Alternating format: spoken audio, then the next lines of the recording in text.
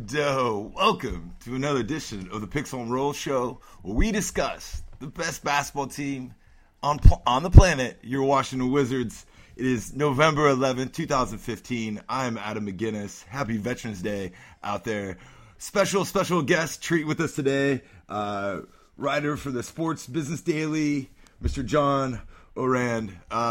John, what is up, my man? How are you? Hey, Adam. Thanks for having me on, man. We're taping this the night after the KD to DC events that happened earlier here in the season. A lot of hype, national media, ESPN. End up being a dud. Durant gets hurt. The Wizards get smashed. Beal doesn't play. Before we get into this team, your thoughts on last night of the Durant, just KD to DC and the whole thing of Kevin Durant and what you saw last night? Hey, I can't. Durant, there's no way Durant's coming here. I love KD to DC. There's no way he's coming. But I need you to talk me off the ledge. I am so pessimistic about this team right now. All I see are holes. Other than John Wall and Bradley Beal, who won probably the top backcourt in the league. Otto Porter, there's no way that body is going to make an 82-game season. And then the next person off the bench is Gary Neal. I mean, we have like Drew Gooden. I think was the first guy off the bench last night. I mean, this is an awful team. I mean, it's really not that good. If we have Beal and Wall playing well and making shots like they did in the fourth quarter of a couple of games, then we're going to win. If not, we can't compete. Yeah, it is. It's fascinating how in 1 week's time we go from the Beal high of the game winner versus the Spurs to 3 games later they lose by a combined 59 points to these last 3 games. Last night, embarrassing to the Thunder. They're currently in.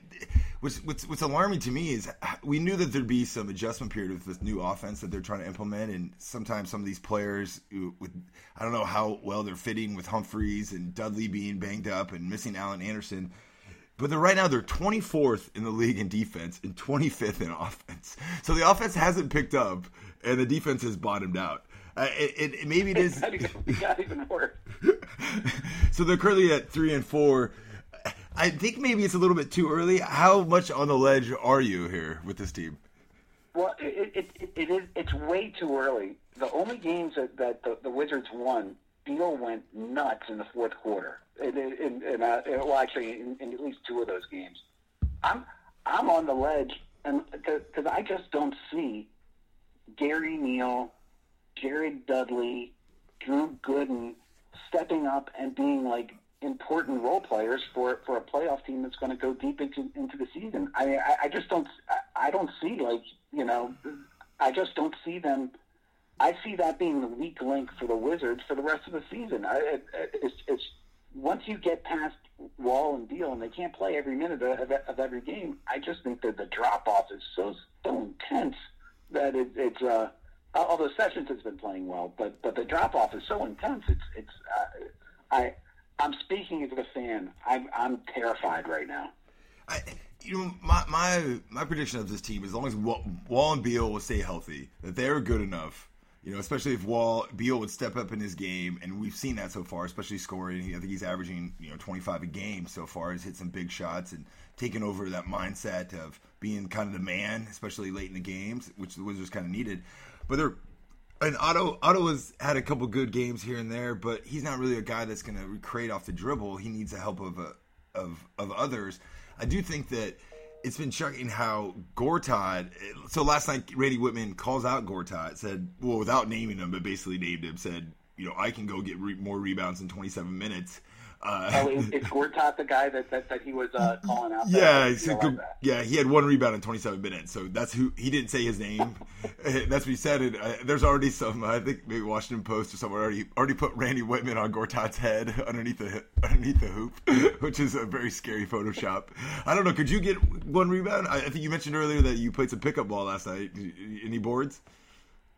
Oh yeah, I get it, but I get like the long rebound that comes out that everybody else gets a little tired and it comes right to me. I mean that happens at least once in 20 minutes, right? Yeah, I'm all old man game. Kyle gives me crap because I don't play with him enough because I'm worried about my knees. But I'm definitely all no loose balls, not taking charges, just shooting threes, barely getting back. Kind of like Drew Gooden, actually. And then Danae did not play last night. Again, Martell Webster is out. Alan Anderson is out. It seems that they're lack of talent, but there's some of these key pieces that on the second unit hasn't really meshed yet at all, and they're kind of missing some things. I think Kelly Oubre, had to miss a couple shots last night, but to expect a 19-year-old guy to crack the rotation, I think is too much for where he's at. But what have you seen out of him? Hey, I haven't seen enough of him play. I mean, I'm hopeful, but rookies aren't. I mean, they're tough to pin your hopes on. Look, I'm at DEFCON 4 out of 5 in terms of panicking. Where are you? Are you still okay with these guys? Yeah, I think so. They play the Magic on Saturday, and I think that if they don't play well, I think the defense is the stuff that's really troubling. I mean, they're giving up 37 points in the first quarter. I mean, this offense isn't at the level it wants to be yet, especially if they're not making shots. I mean, last night I think the defense was below average. It wasn't awful because the Thunder, I think, were making a lot of tough shots, but they seemed to just get whatever they wanted. And where the Wizards have got their success under the Whitman era of turning this around is that they have made teams take shots they don't want to take. And we're not really seeing that at all. And I think Whitman's kind of alluding to that in his post-game pressers. I think of DEFCON level, I'm not freak out, not where you're at. I'm concerned. Especially with how bad they were playing. Like they're not. It's not like we can say they lost to the Hawks. It was competitive, or they missing this player, miss a couple shots. Oh, they were hot, but no, it's like they get blown out by the Celtics. They've collapsed versus the Hawks and just get embarrassed on NBA TV. I guess it wasn't national TV because ESPN hates the Wizards and John Wall for some reason. Sorry, shout out to ESPN or Disney in general. But we'll get to the media. It's just for the fans and Kevin Durant and everything, all the hoopla. What did you see of the Kevin Durant hoopla? I know you think that he's not going to come. I'm 50-50 on that. I think I think I'm on the record as saying Thunder 75%, Wizards 25%. I don't know where you think it's 0. I think it's 0. But I'm at the risk of sounding like an old man. I went to my first Bullets game in 1973. Bob McAdoo. I love these guys. The idea that we're disrespecting a team because we want a good play. We had the worst stretch of basketball through the mid '80s, through the '90s, through the early 2000s. I'm going to disrespect. I want Kevin Durant to come play. I have no problem with the fans pining for Kevin Durant to come play for the Wizards. I hope he does. I mean, it's not like we have this grand tradition of championship basketball. It's not like all of a sudden it's not like we have Jordan, Pippen, and Dennis Rodman on the court and we're just hoping for Kevin Durant. It's like we have a nice squad, but boy, if Kevin Durant were on there, we could actually get beyond. We could go. How about if we went to the conference finals? That would be amazing, wouldn't it? It's funny sometimes. Over the last couple of years, when Washington got some success, would win playoffs and got some had a fast start, and be like, "Oh, this is the best start since 3 decades ago." And this team still hasn't won 50 games in over almost 4 decades. And sometimes people are like, "Wow, well, that's cool. They've accomplished something," but also it's an indictment of how bad this franchise has been. You know what I mean? It's when we had the 2 years of Gilbert, that was the best. I think we got out of the first round once, but it was still that was.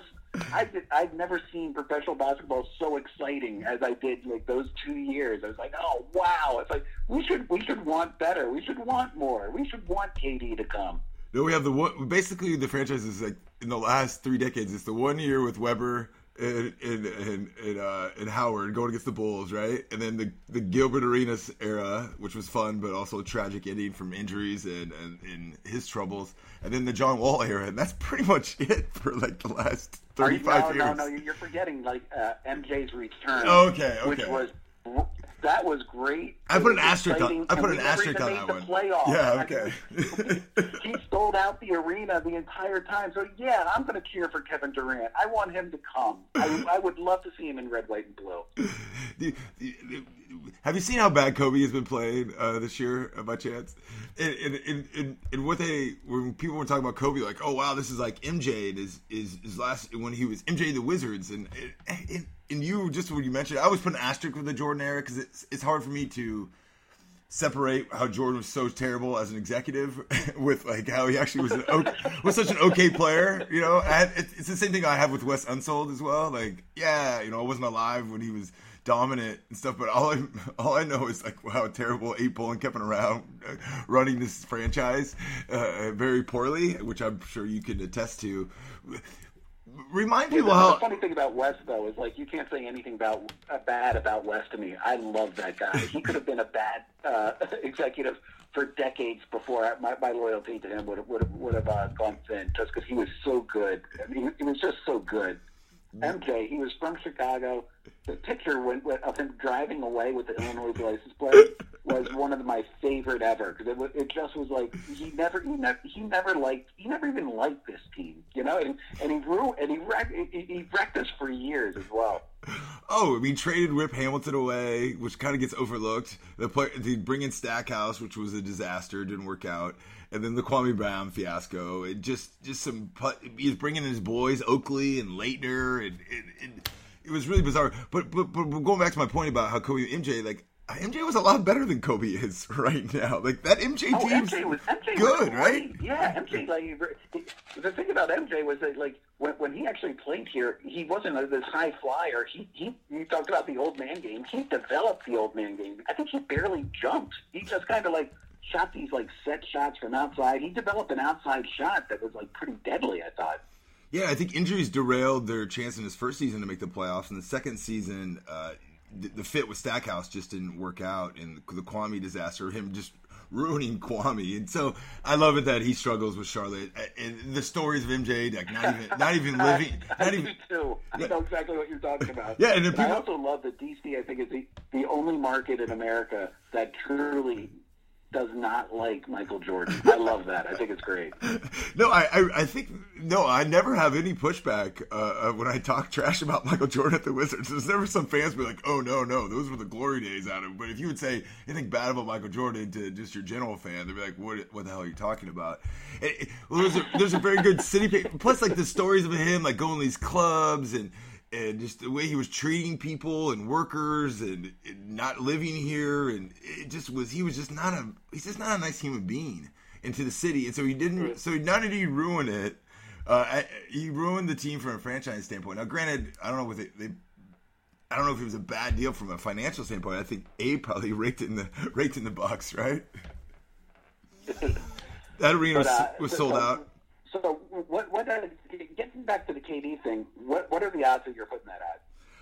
I think there's basically the Thunder and the Wizards. I mean, I know that people have the Nets out there, which I don't see him going to Brooklyn, and Miami and the Lakers, even the Knicks. And maybe I think someone even said Houston too. They might have cap room. All these teams a lot of teams are gonna have cap room. I just don't see those big market teams actually have him winning. Now, a lot of people have been floating out the idea that he could just play next year on a one-year deal, and then him and Russ be free agents in the following year. And so that we could go through this all again, another KD to DC for one more year. Which I find just I think here by the time John Wall is like 36 and no good anymore. Oh, I think there's a couple of writers on my staff at Truth About It might lose their minds if they have to go sit through this the hashtag KDDC anymore. They're totally over it. And then I don't know if you saw Durant's comments about, hey, you got a team here.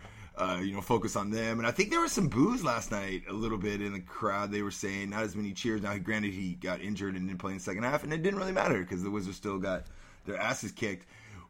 Why are you so panicked about this team? You said that go back. You said you're a lifelong Washington fan, sports fan, so you're a tortured soul, especially following this basketball team for as long as you have. What makes you freak out now more than you have in the past of any other teams? Because expectations? Oh, because I had expectations. I had hope. I thought that this was a 50-win team. I thought this was a team that had the potential to sneak into the championship series. I think John Wall is one of the top maybe 3 players in Washington basketball franchise history. I think he's that good. I think Beal has the potential to really step up to the other level, and I think he has been doing that so far. So I had great expectations going into the city, into the season, and then I saw like DeJuan Blair step on the court, and then I just saw all of a sudden I saw all these holes, and there are no holes in our backcourt. I mean, our backcourt is good, and I think Sessions is an excellent backup. But from our the 4-5 positions, they just haven't been playing well. I mean, Gortat's been playing pretty awful this season so far, I think, and that our 4, I mean, I think you could play in the 4 and be as effective. I'm just not. I just now see us as being a 500 team and possibly sneaking into like the 7th or 8th seed. And I'm speaking now less as a basketball analyst and more as just a fan. I'm just like, oh, here we go. Yeah, it seems to me that the Wizards were really counting on Chris Humphries to become a stretch 4 and Jared Dudley to recover from back surgery. And if those two things don't happen quickly, I don't know if the style of going small is going to be be it's one thing to want to play fast and play small, but you got to be able to defend and shoot threes, right? But Adam, how could they think that Chris Humphries? He didn't even play in the playoffs. They didn't even give it. Didn't he go the entire series without getting 1 minute? Yeah. And now all of a sudden, like Ernie thinks like he's a guy that's going to be the stretch 4 for a team that should at worst make the Eastern Conference Finals. Yeah, take a deep breath. Yeah, take a deep breath. Well, funny you mentioned Blair. Last night I was watching that game. He shot an 8-foot air ball, and I was like, I'm done. I can't take this anymore. I'm watching DeJuan Blair shoot 8-foot. I could do that. And I think he foul out again. I know he gets more fouls than anyone. He just is not a right fit for this team. But right now, they're really with Nene out. There really is no other big, and they're really still lacking. And I keep mentioning this, keep harping on the same things. An athletic young big to go in there and rebound and play some defense, and just a backup to give you some minutes. And that is very, aside from needing a 4 who can shoot the 3 and defend, they just don't have some young legs aside from Porter, Beal, and Wall and Oubre. I mean, there's really, it's almost like they're waiting for these 1-year deals, which I think isolated is some good pickups. I think for what they got him, I think Neal and I think Allen Anderson could be assets in a big team, but they got to figure this out quickly. I think it's too early. It's only 7 games in the season. We're 3-4. The NBA, a lot of teams are around 500 right now. Parity is going around the league. So I think that about a month or two, I think if the defense is still poor after about a month in the season, I think this is going to be really alarming. Nene isn't Nene. I think that his role off the bench was going to be beneficial for the team. But then if you're not getting anything on the 4, and you don't have a backup big, putting Nene back in and playing big, I don't think is going to be long-term success. So right now they're kind of caught in between this, and this defense is just so poor. I mean, last night Drew Gooden just kept leaving Ibaka, and I was like, "What? Stop leaving Ibaka! Like this is like 101 defense. Like this is basketball. Like, hey, that dude keeps shooting wide open. Like you should stop helping off of him." It's just so frustrating. What could go wrong here? it's so frustrating. Do you have any? Going back to I forget who wrote this. I think you might have written this after like game 1 or 2 when I was still completely high on this team.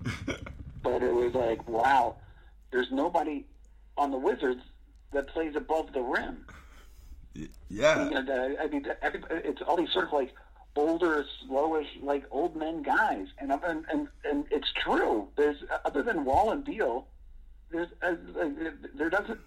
It seems like every other team is more athletic than the Wizards. Yeah, that is definitely a troubling thing. You think that wouldn't hurt us already in the season, right? Like this should be something that should be happening, in the dog days of the season in February and March when the young legs are a little bit more fresher than some of the old bodies that the Wizards have on the team. And I definitely see that. The other thing that frustrates me about the team too is like they're playing this new style, and the style is dribble, 3-pointer open, you shoot and you get it. We have so many guys who just won't shoot this open three when they have it, and then they'll dribble in for a better shot. Like Chris Humphries drives me insane when he dribbles the ball. Gary Neal likes to shoot these floaters, which I'm already not liking these floaters. I know he has an okay floater, but I'm like, you had a wide open three, shoot it. Like that's the offense. And when you're going in, and like you said, lack of athleticism, and the closer you get in there, there's bigger dudes, and you take a higher difficulty of shot, and usually it's a long rebound, which then gets them vulnerable on the defensive end, going back the other way. But yeah, there's something that these practices over the next they play the Magic on Saturday night, and then they play the Bucks on Tuesday. So these practices the next 2 days, man, I think Randy Whitman's gonna go a little Bob Knight, I think, on this team. But John, I had the general. But John, I had you on. There was big news this week that you wrote an article for your publication. Kind of broke the news of the deal of Monumental Sports Network, the Ted Leonsis group that owns the Caps, the Wizards, the Mystics, and the Verizon Center. That they partnership up with Comcast. Can you just discuss and tell the people, the particulars of the deal, how you came across this information, and just your thoughts about it? Sure thing. I'll take off my fan hat now. Yeah. My reporter hat. All right, reporter. We'll get back to the fan hat. We'll get back to the fan hat. Don't worry. But by the way, this no offense. I needed you to talk me off the ledge, and you're like pushing me off the cliff, man. This has been the least cathartic conversation I've had in a long time about the Wizards. Okay, Bradley Beal was injured last night. I think Allen Anderson's going to be a rotation player. Dudley's back will be healthy. I think Beal will average 25 if he keeps averaging 25 a game. John Wall, I still think hasn't hit the John Wall level, and I think the defense has to get better. So there's a lot of room for improvement. And they play a lot of bad teams coming up, too. All right, so anyway, the story that you referenced was the Leonsis group is close to renewing its TV deals with Comcast Sportsnet that would keep the Wizards and the Capitals on Comcast Sportsnet through 2032. And the deal, if you're a Wizards and Caps fan, is great because it just ensures that a ton of money comes into into Monumental for the Wizards and the Caps because the Comcast Sportsnet has agreed to more than double its average annual payout to both teams.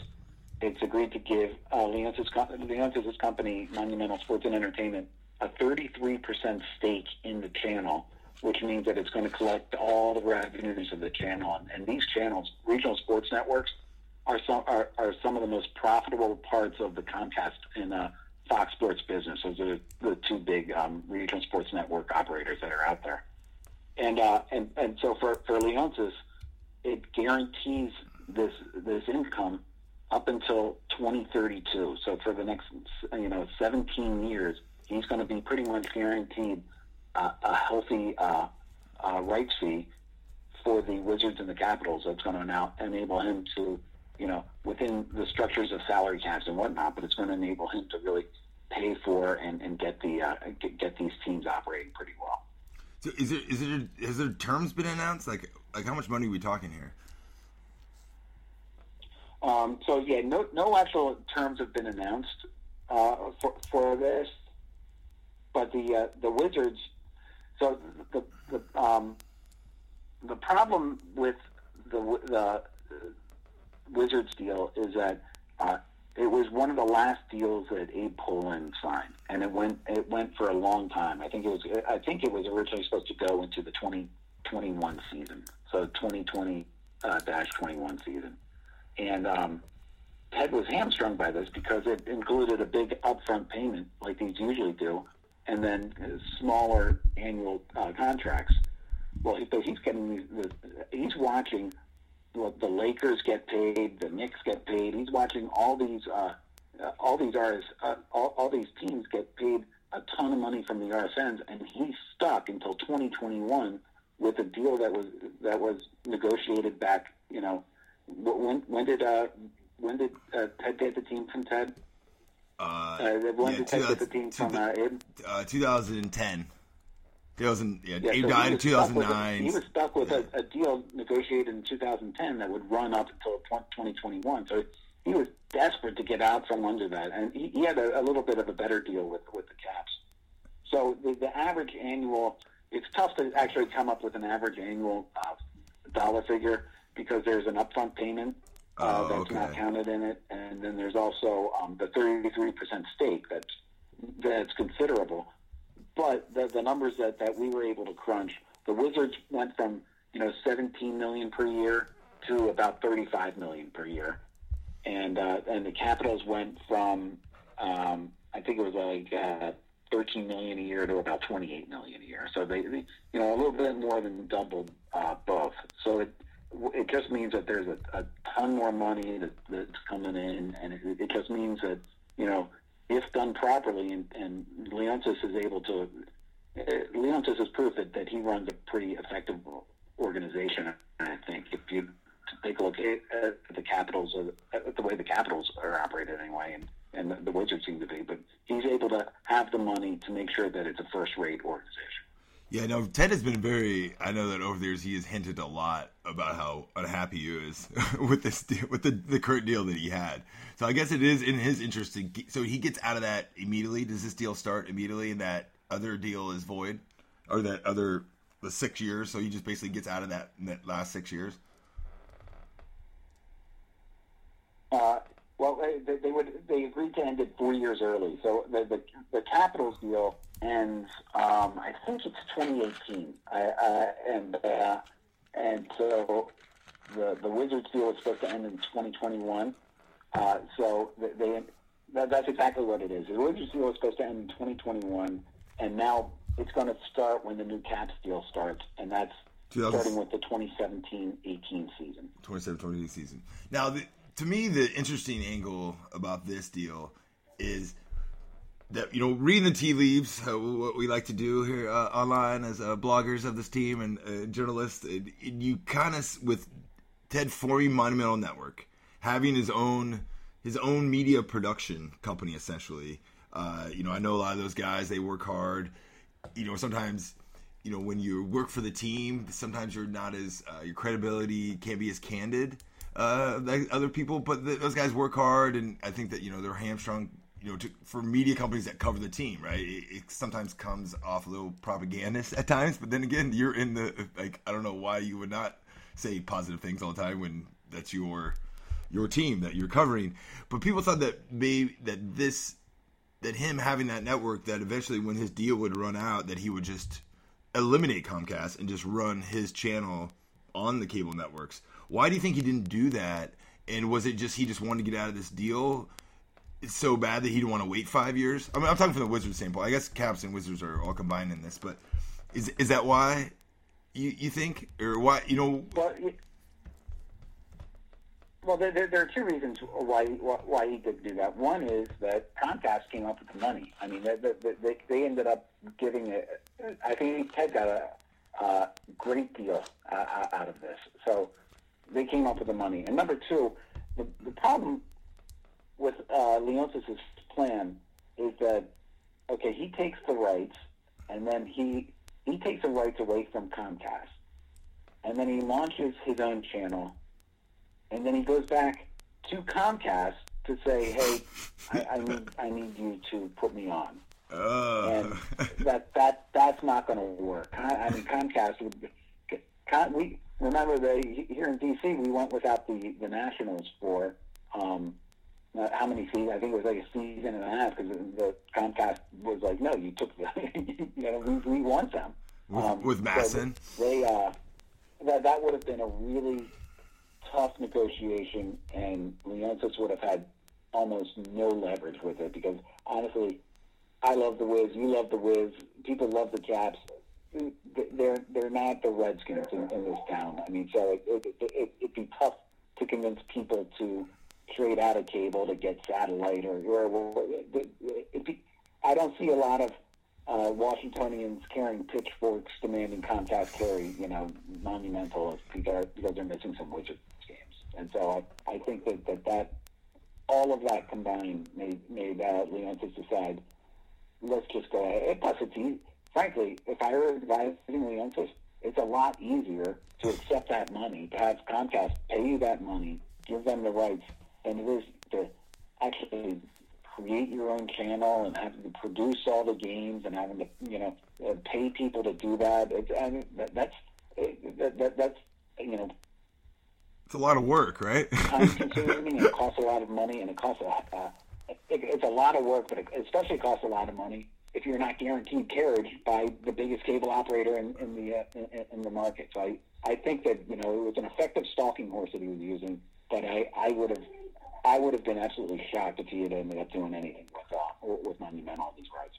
So basically, he could do all the resources, control his rights, have these two sports teams, and then when go back to Comcast in negotiations, they could just be like, sorry, or lessen their deal. So him putting all the resources and money and investment into doing this, it's a lot easier than just to get this money from Comcast and just have them do all the legwork, and you just sign the deal and there's no risk. There's no. It's kind of seems like a smart, savvy business deal for him. Yeah. I mean, you're going to basically tell Comcast, we're taking these rights away, and then you're going to turn around and say, like, oh, by the way, we need you to pay for this channel that we're using to compete with yours, and I mean, if they took away the Capitals and Wizards rights, that would be the end of Comcast Mid-Atlantic, right? Just about. I mean, I guess they have DC United over there, but they don't have baseball, basketball, or hockey. So I'm putting you out of business, and then I'm now asking you to pay me enough to make this work. Comcast is a big company. They would have been like, no. And then the ratings for these two teams. I mean, what are they compared to the rest of the league? I mean, I know that they're very fluid, but I know that you follow this kind of stuff closely. Yeah, it depends on whether they do well or not. I think generally speaking, ratings in DC have been mid-table. I mean, they're not in the top five, and they're not in the bottom five. They're generally mid, and I do think that the Capitals, I think, are doing great because they have recognizable stars, like Alex Ovechkin. I think that the Wizards, we all know who John Wall is. I think that he's on the precipice of being a crossover star that's going to end up bringing a lot of people to watch in terms of, more than just like a casual basketball fan. And what about this? To me, two other questions that come to mind. It's like, what is the future of his Monumental Sports Network? Because to me, it felt like that was kind of like, because a lot of teams don't do what he's doing with that network. And I know he has two teams and Verizon Center, so it's a little different. They can kind of expand more than just like covering one specific sports team. So there's multiple avenues. But is there a future for that? Because it seemed like that was just laying the groundwork for this possible leverage against them to form his own network. But now basically sounds like that. Obviously, this is not going to happen for 2031. So where's the future of that thing? Is it just going to be kind of just like an in-house extra thing, or does that get dissolved into Comcast Sports, or is there any? I haven't checked in on that. It almost certainly will not get dissolved into Comcast Sports. Okay. I have a feeling that Leonsis really likes having Monumental Network. It's a place for him to help market his teams, help market his building.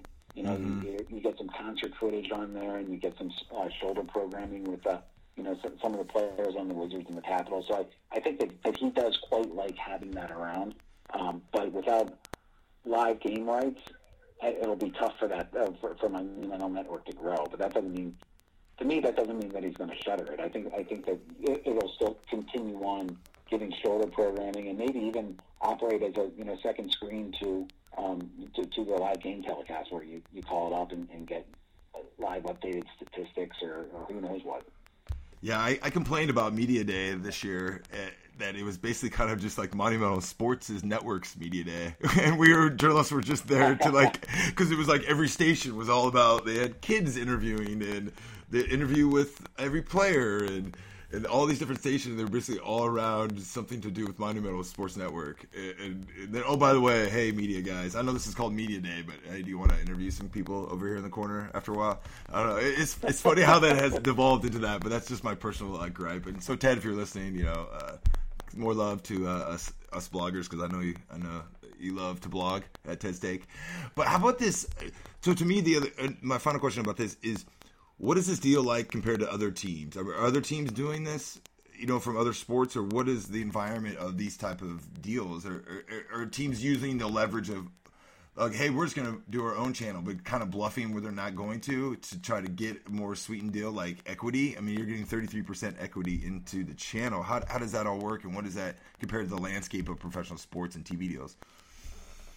Well, one of the things that Comcast does, because Comcast they have channels on both coasts. So they have, SNY in New York. They have one in Boston, one in Philly, one in D.C. Then they're all up and down the West Coast too. They have San Francisco, Sacramento, and in San Francisco, Philadelphia, Boston. They've actually, and in Chicago, the teams do own equity stakes in the RSNs, because there was a big craze a couple of years ago where the teams decided, we just want to cut out the middleman, we'll deal directly with the cable operator, and we'll launch our own thing. Why should we allow Comcast to make all this money off of our rights? Let's just do our own thing. And the way that Comcast fought back was by giving them the equity in the channels. So Leonsis, he has a media background.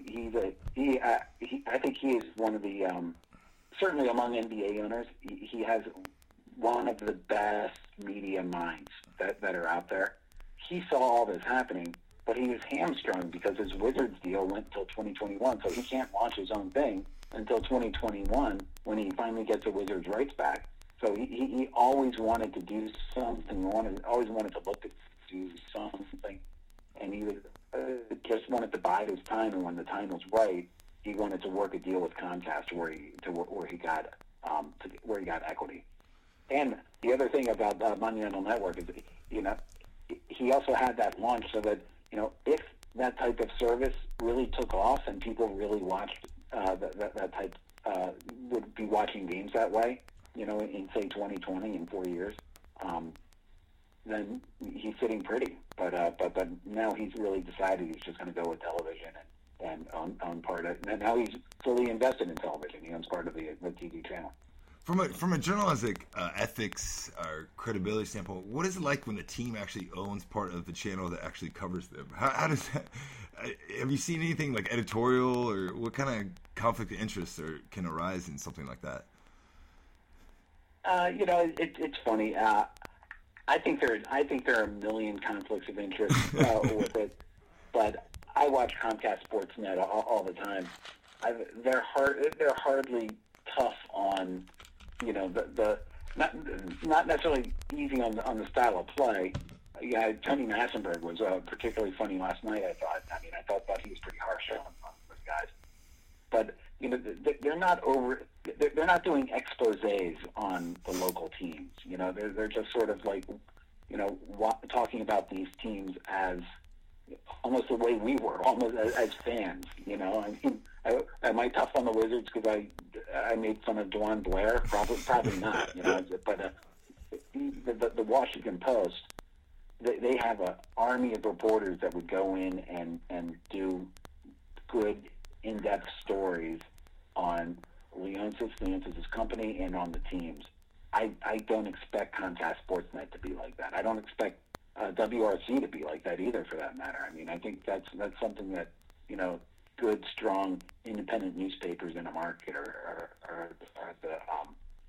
the journalistic outlets that would really make that happen. So that's a long way of saying, yeah, I do see a million of conflicts there, but I see those conflicts on these channels, whether they actually own a stake in them or not. The teams own a stake in them or not. I see what you're saying. Since they're if they don't have a stake, they're kind of these channels that cover the team. they're critical, but not overly critical. They're not, like you said, not doing in-depth exposés to, go into what's happening. But they're also not, rah, rah, rah all the time, right? I feel like they have a good middle ground sometimes. I mean, obviously, when you have these personal relationships, you're covering these people all the time, you tend to be, more pro them. Like, you want them to succeed, but you're also, this is your job. It doesn't matter if they win or lose, obviously, in the big picture. It's better if they win because there's more success, more attention, and usually that is good for you individually. Plus, it's more fun, right? Yeah, I mean, look, it's like the NFL Network. Everybody on the NFL Network had harsh things to say about Greg Hardy. I mean, that's probably not an NFL talking point, and it definitely wasn't positive, and it definitely held the league in somewhat of a bad light. But they're really talking about on-field issues, or they're taking shots. They're taking shots at at players. I think that. I think they could take shots at coaches, and they could take shots at GMs, and on rare occasions, I think they take shots at owners as well. But I think those big in-depth stories that you're talking about, like, I wouldn't expect to see them on league-owned networks or on regional sports networks at all. I actually like NFL Network and MLB Network more than ESPN, which I shouldn't. I should be like, like these leagues are not, on paper. But as a fan, when you look at it, I never feel like they're holding back. Where sometimes I feel like the ESPN talking heads are just drowning me with opinions that are just frivolous. So how would you? So, there are just so many of them too. Yeah. Oh God. And then Stephen A. Smith can threaten Kevin Durant and still be on, and it's unreal. What should fans get out of this deal? What is it for them? I mean, we've gone. People there's only nerds like me and you and other people get into these numbers and find it interesting, find little nuggets of interest. But as your general fan of a Wizards, or actually you're probably dedicated if you're listening to me blab for 50 minutes right now, what should they get out of this? Like, what's the overall storyline of this for them as a fan experience of this team? All right, so the two things that the fans should get out of it. One is they're guaranteed to watch the Wizards and the Capitals in the same manner that they've grown accustomed to watching it for the next 17 years. All Wizards and Capitals teams are going to be available on TV, on Comcast Sportsnet, just like they have been for the past, how long, 2 decades or more. That's number one. Number two is the team owner is going to now get a lot more money. And so do you have trust in this team owner to be able to invest that money and spend that money in a way to make the teams better?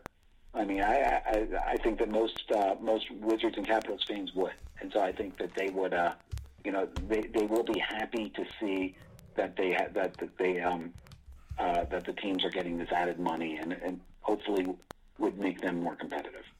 So basically, when the Wizards are one player away from a NBA title here in the next few years with John Wall, and they can maybe go over the salary cap and pay some penalties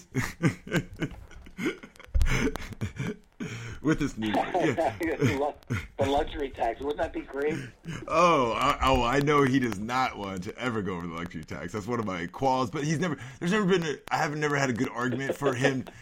He's always said that he's not going to, and I know he's not going to. But I've never had a good argument for him to do it, right? Like, so I'm just talking about it in general. I want him to go over. Don't you want someone to spend as much money, right? Like, I don't care. It's not my money. But also, if Ted Leonsis loses $1 billion a year, I couldn't care less. I want a competitive team out there. That's all. I want a parade, man. You were alive. How long you been a Bulls fan? You said your whole life, right? You remember the title, championship season? Yeah, I did not go to the parade, but I do remember the title. See, I want a parade in this town. Hell, I even want one for DC United. And Ted, if there's one extra player away, I don't really care about Monumental's bottom line and the dividend options on your board. You're a DC native, right? I grew up in the Midwest, but I've been here for about 13 years. So you haven't seen a victory parade? Unbelievable. No, unbelievable. Not even that. I know I make this joke all the time. It's like, why did I move to Boston? I moved to DC, and not only, they have all these titles. Chicago's got all these titles. I mean, even sports they don't even care about in Boston, it seems like they have titles. And we can't even get one team into the conference finals, into the Final Four.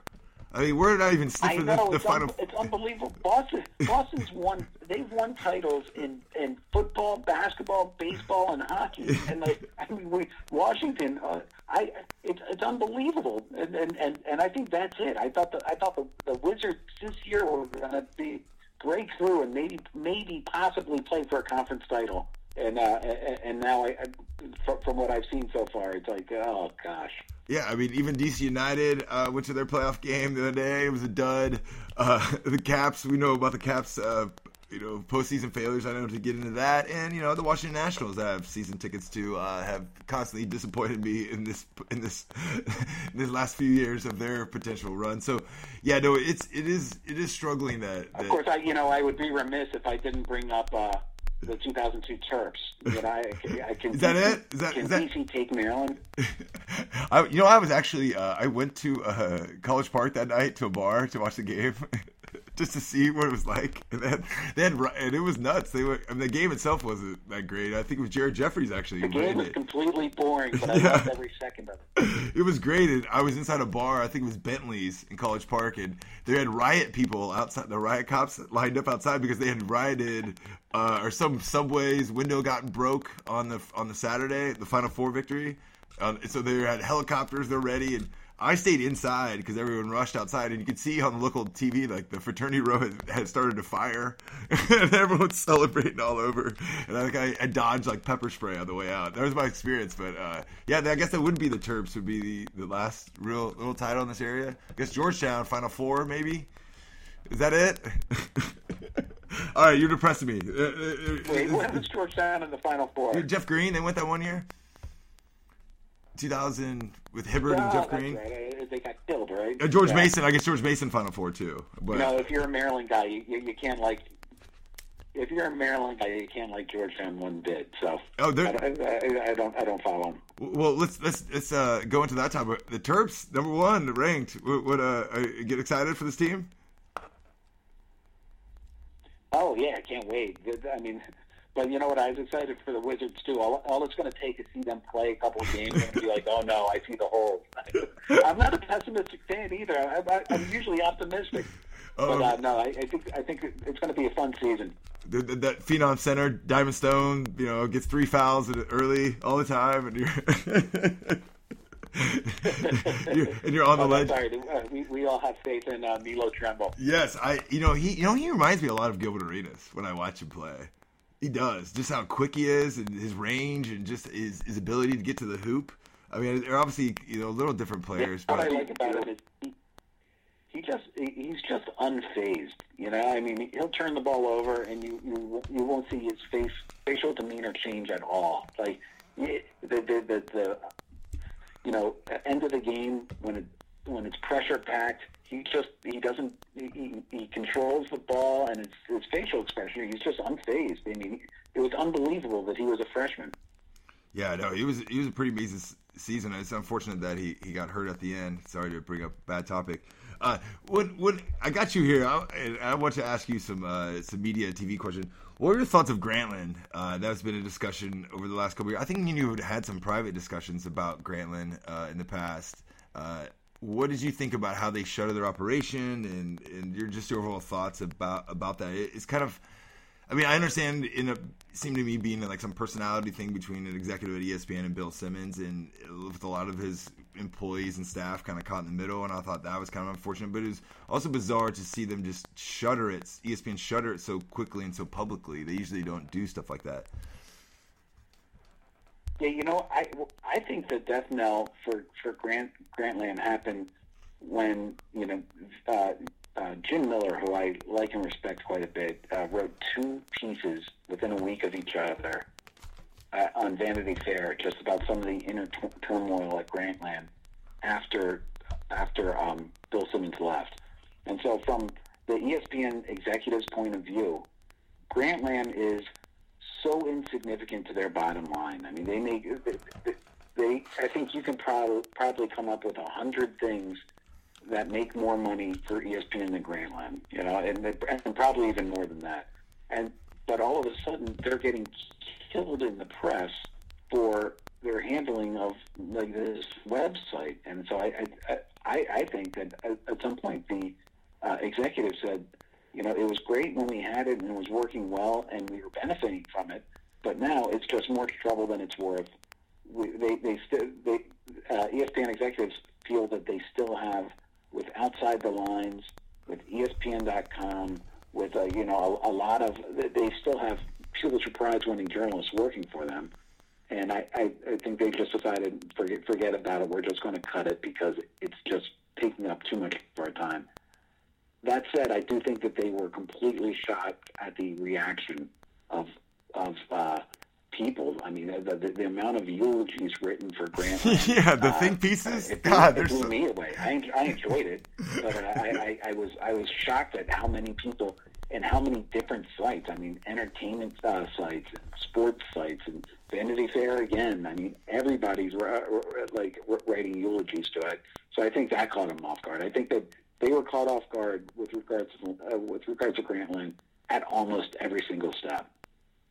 Yeah, I thought it was unfortunate because, I'm always a fan of journalism, and not that I liked everything they wrote. I always like when people get paid, right, to do journalism, and I think that they had some creative reign.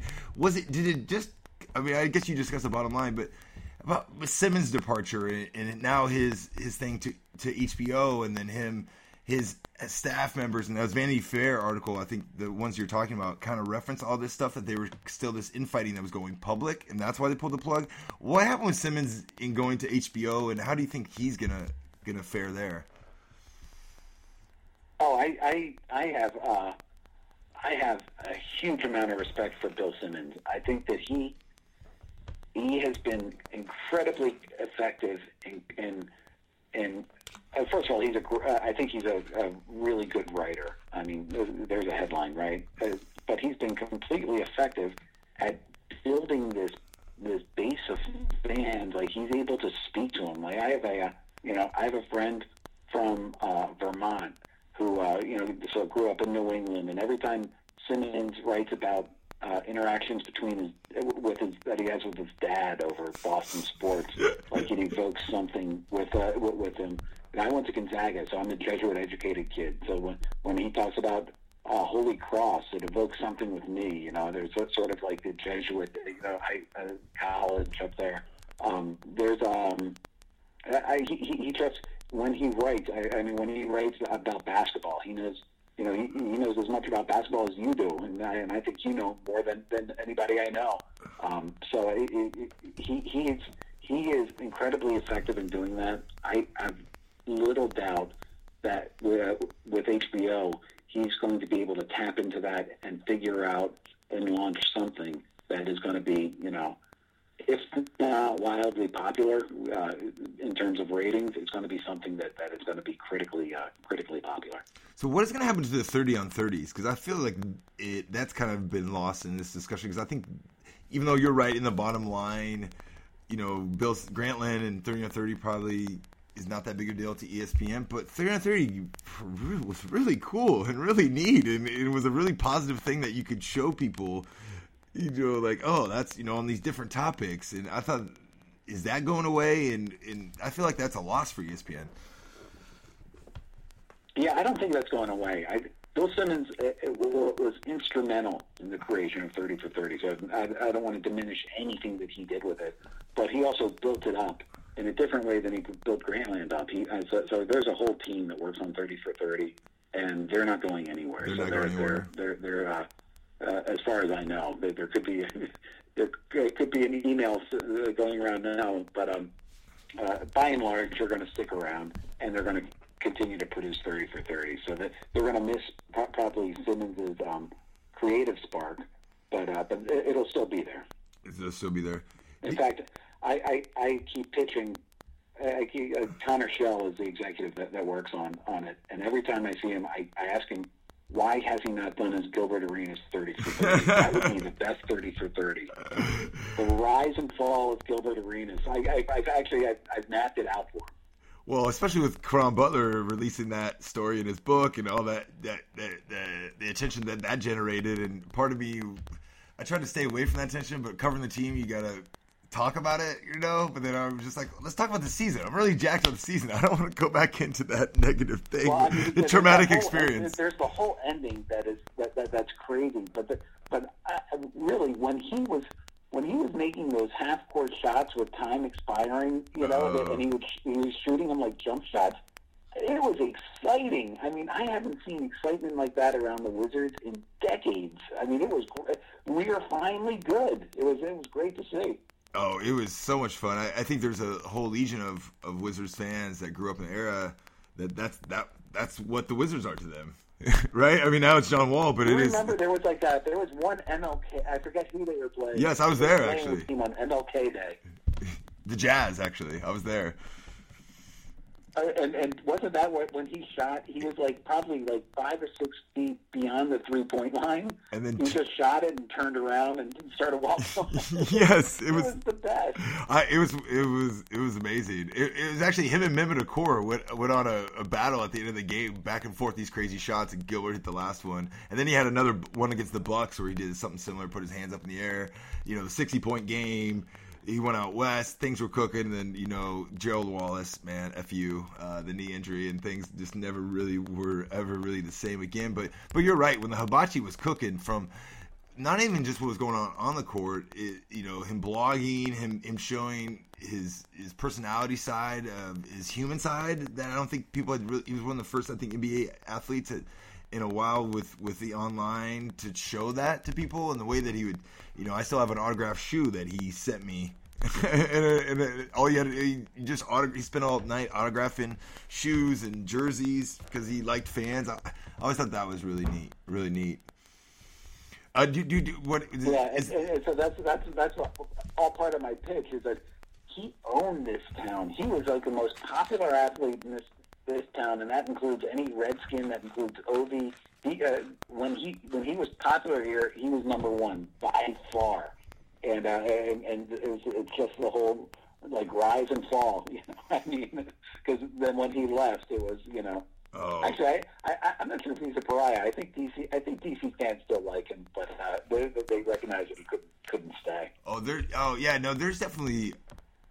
It's funny with him being very outspoken, obviously on Instagram, weird, but when the Wizards talking trash about the Raptors and the Bulls, and fans are like, yeah, he's fans are and he's just all about John Wall being awesome, and I think fans, got those whole feelings yeah, Gilbert's on our side again, but there is still, that are kind of still bitter at him, but I think it's a vocal minority at times.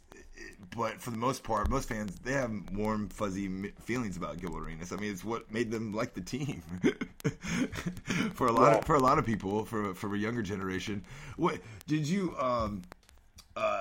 What do you got going on your site? What are you covering? Beats? Anything you want to plug or pump before we end this? No, man, I'm still plugging away at Sports Business Journal, media reporter there. So just trying to break stories and write there. Twitter feed, I guess, Ourand _SBJ. But always happy. I will always come on and talk about the Wiz. And the great thing is when I talk about the Wiz, I'm such a fan that if we beat the Magic on Saturday, then my glass will be half full. But right now it's half empty, and I'm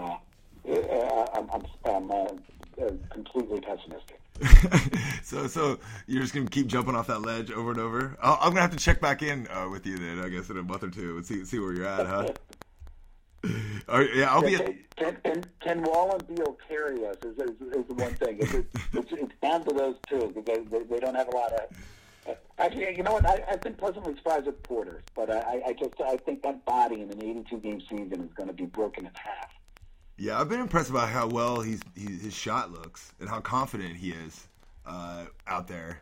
That's really been a different mindset. And Beal, too. I mean, both those guys, I know Paul Pierce gets a lot of credit, sometimes fair, sometimes I think too much. But, they're just kind of different players. They're just maturing and growing into themselves, so that's impressive. It's just the rest of this team, they got to figure out a way, and they got to find something. And I mean, do you know how bad it was last night? Was at one point, I was like, oh, God, I missed Seraphin. It got that bad. I was like, oh, God, if only we had Kevin Seraphin to bang around. KS Life experience. God, it is bad. You're already having Kevin Seraphin withdrawals. It's not even Thanksgiving yet. You're having Kevin Seraphin withdrawals. Oh, jeez. Kevin Seraphin would get every time Kevin Seraphin would get the ball, I would yell at my son. I'd be like, he's not going to pass. Watch, he's not going to pass. Yeah, I think online we called him Sarabot is what we came up with because he, the robot he had the one move, the hook shot, the turnaround. But yeah, I like Kevin personally, but and actually they probably could use him honestly. If I wanted to fairly assess this current situation, I'd rather have him than Blair for sure. And if Nene's hurt, I mean, he's a big guy that can score. Get some rebounds. I mean, I think it's just the absolutely the Kevin Seraphin experience that we've had, and I think he's been banged up for the Knicks. I think he's playing finally a little bit, but I haven't seen much out of him yet. But yeah, he could have an opportunity there. He can definitely score. But I actually did not watch the Knicks game. Did he get some playing time? He didn't play actually against the Wizards, but I think I saw the other day that he played, and I think the New York media is having some fun. And fans, and Knicks fans are getting some KS Life about how he doesn't pass very well. I can guarantee you this: when the Knicks play the Wizards and he plays, he's going for like 30 and 14. I mean, I just know that's going to happen already. Well, what's funny is that his last game, he kind of kept the Wizards in that Hawks game 6. Gortat was sick, and Seraphin had a hell of a game. And that's how he ends his Wizards career. He ends his Wizards career on having a hell of a game in an elimination game for the Wizards. While the $65 million center has food poisoning. Yeah, it's a funny ride that KS Life. Let me tell you. But John, I've already wasted enough of your time, man. Thanks for coming on. I really appreciate it, and stay off the ledge, dude. Hey, come on. You got to work on your positivity, man. I needed some help, and I'm still on the ledge. Well, I was unsuccessful at that, but that is John Ourand at the Sports Business Daily. Thanks so much, John. Game on for the fans out there. Game on Saturday night, and a game on against Magic at home, and then the Bucks on Tuesday. I'll be at the Bucks game, and hopefully I can get Mr. Kyle Weedeye to respond to me. So Kyle, what's up? I know you listen to all this. We can talk about this mess because he will actually have some numbers to back up why John is on the ledge. All right, peace out. Go Wiz.